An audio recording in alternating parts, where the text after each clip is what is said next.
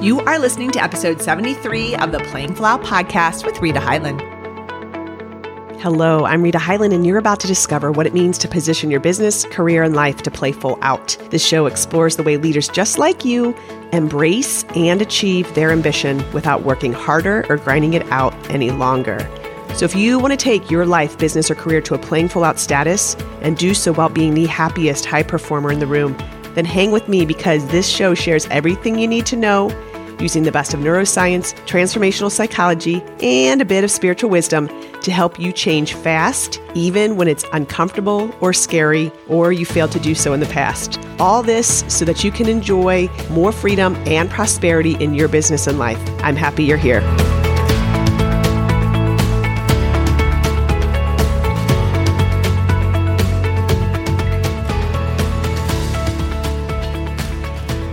Hey there.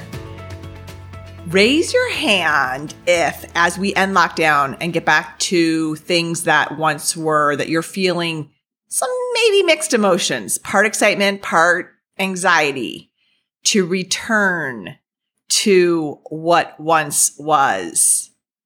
I'm betting if I was speaking to an audience, lots of hands would go up with concerns and apprehension, perhaps, about reentry. How do I know this? Because lately in my conversations, I am hearing about the anxiety that's being expressed in things like, I don't think I can do that again. I can't maintain that pace. I can't fly like I used to, or I don't want to commute like that again.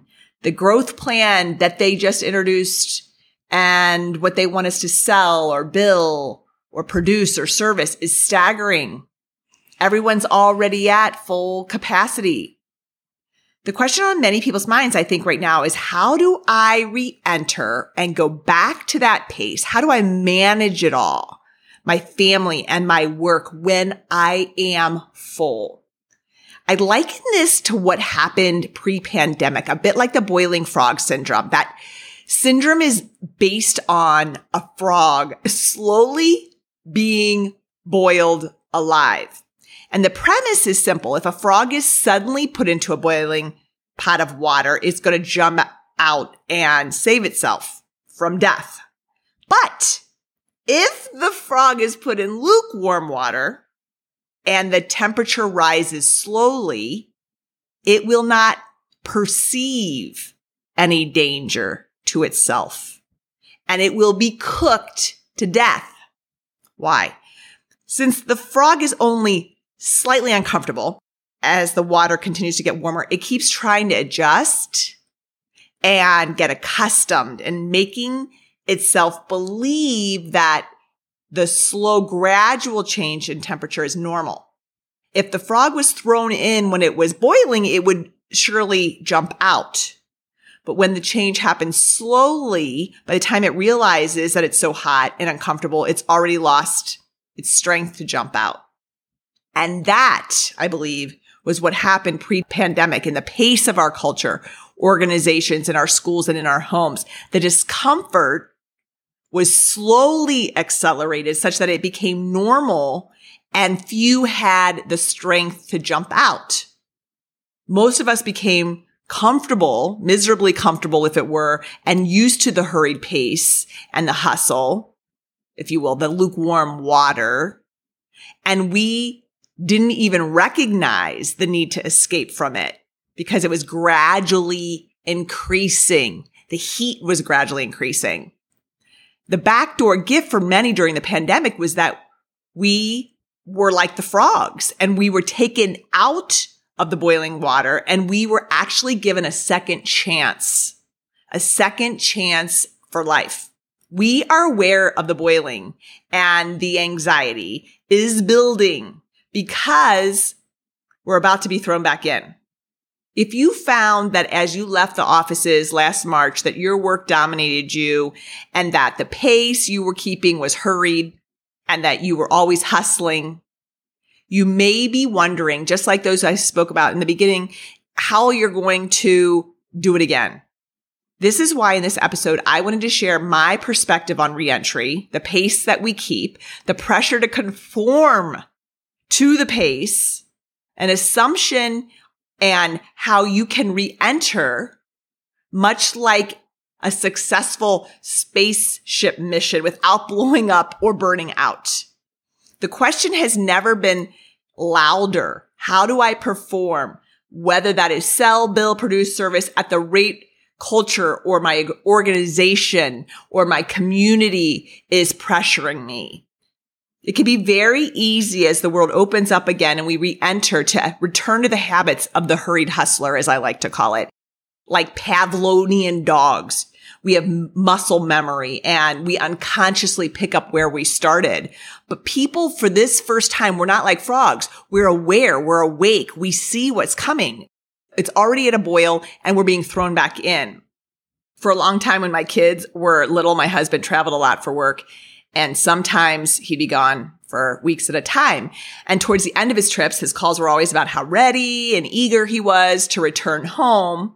And then very often when he walked in the door, inevitably there was a kid that was sick or crying or there was a leak in the house. And it was so much and so fast and it was a lot. And the pace or intensity that he was used to when he was leaving, suddenly when he was thrown back in became, very intense. And we would jokingly look at each other and say, re-entry is a bitch. He forgot the pace of things. He wasn't used to it.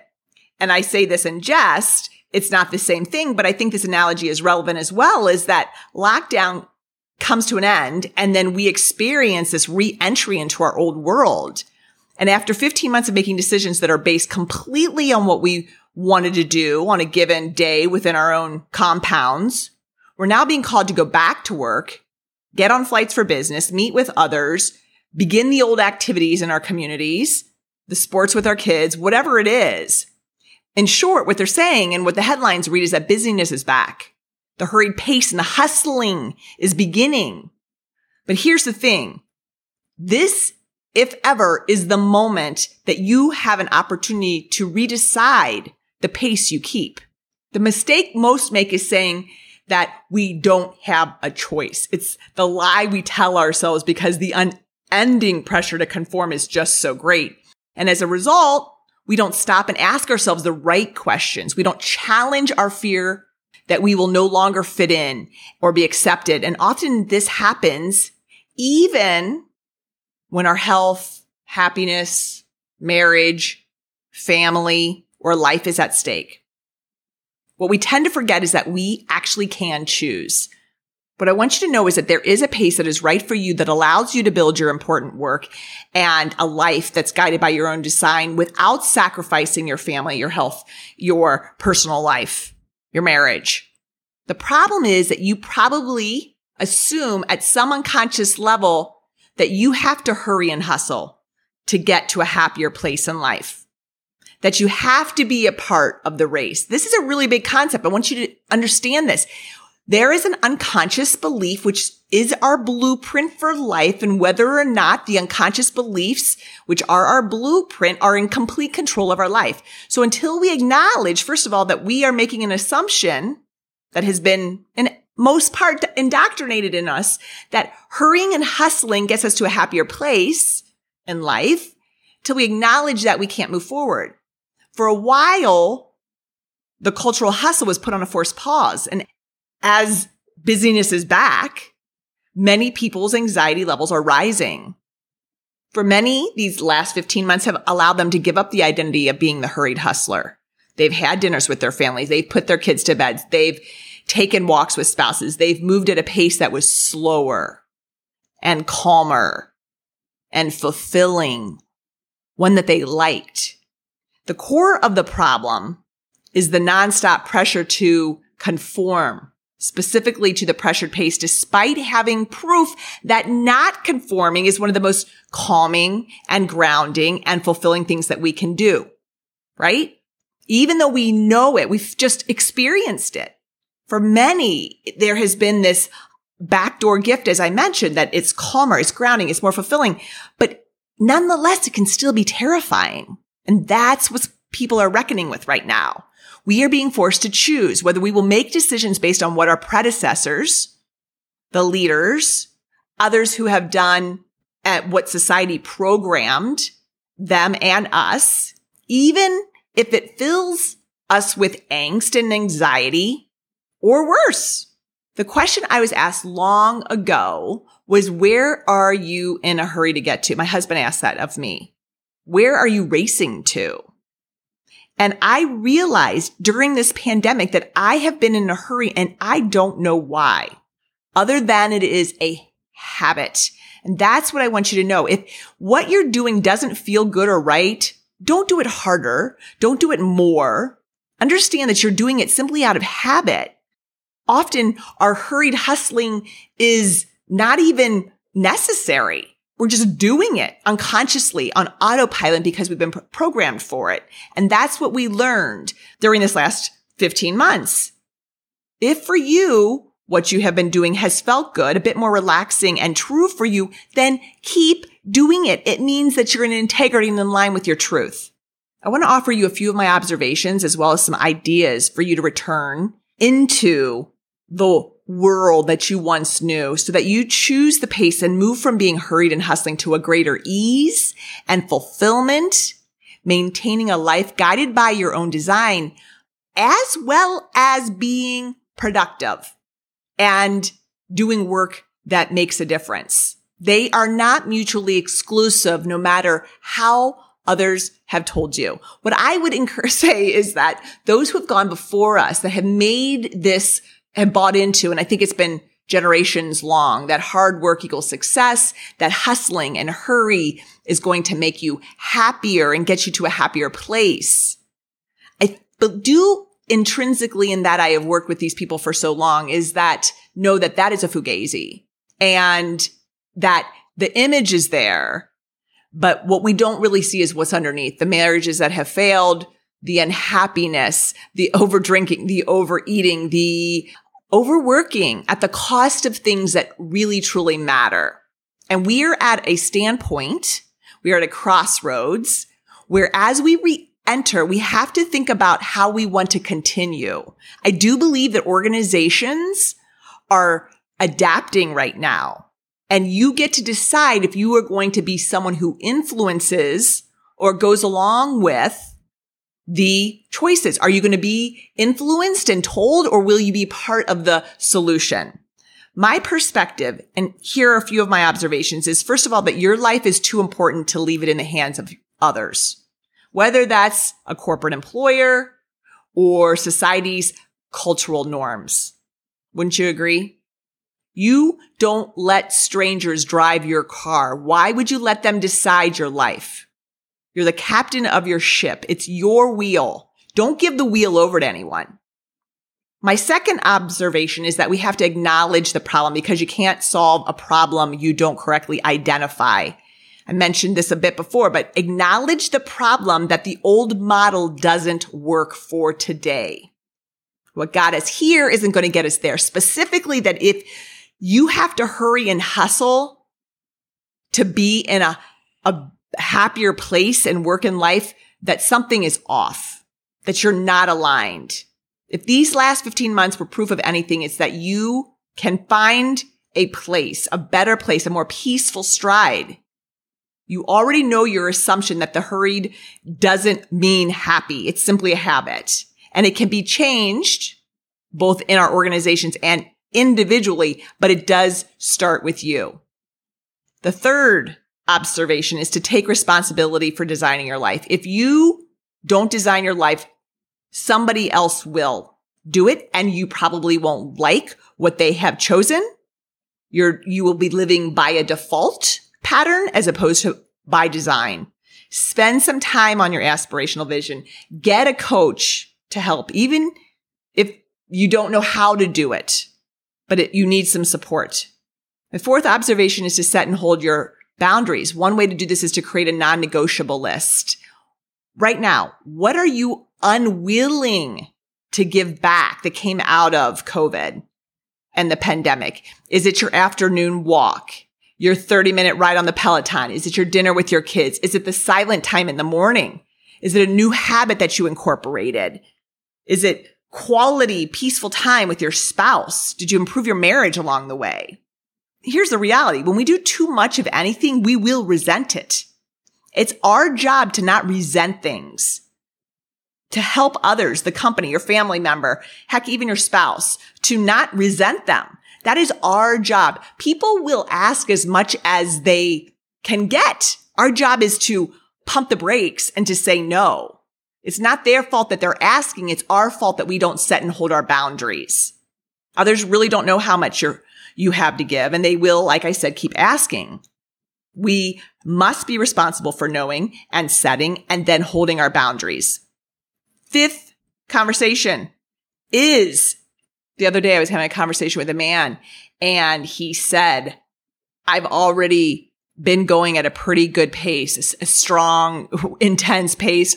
My team and I are tapped, and they've just put forth a plan for the upcoming year that is going to triple what we are supposed to produce. There is no way that we can maintain this. The opportunity that we hold right now, we are in that moment. We have to decide if we are going to jump back into the water and maintain this for the next decade, or is this the moment in time where we can start to change the conversation? And this is the last point I would make, is start the conversation about pace and balance with others at your work and in your life. We need to rethink how we're defining success. And if enough people do it, we will change our definition of success, that it's not he who dies richest is the most successful. When enough people start having this conversation, we can redefine success in our workplaces. We can eliminate burnout and turnover and marriage failures and lives of quiet desperation. We can trade it in for a workplace instead that is healthy and emotionally, physically, and spiritually full and fulfilled. I was just taking my son to a summer camp and an overnight camp. He did it 2 years ago, so he's been there once. Last year, obviously, COVID happened. He didn't get to go. He went again this year. And I dropped him off. And over the last week, what he's been challenged with and struggling with and intensely is whether he should come back early to play a hockey tournament. And this really isn't hockey season. He plays about 6 days a week, at least, of hockey. And my husband and I decided we weren't going to answer this question for him. He kept saying, should I leave early from camp and go back to, my hockey tournament? And we just said we weren't going to make that decision for him. And we were driving and onto the camp, parked onto the side. And he said, Mom, please just tell me what I should do.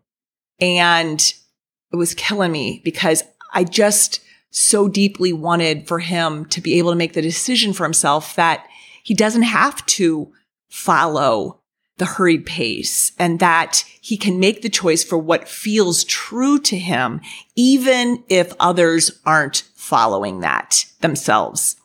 And so instead of telling him, I kept resisting. I said, look, and I was in front of him in the car, and I said, I'm going to ask you 2 questions. I'm going to say 2 things. And after each one of those, I'm going to ask you how you feel. So I want you to close your eyes, and I want you to feel into this. And the first thing I said is you stay the whole week at camp, and we pick you up Saturday morning, and you've had all your experiences that you wanted to have.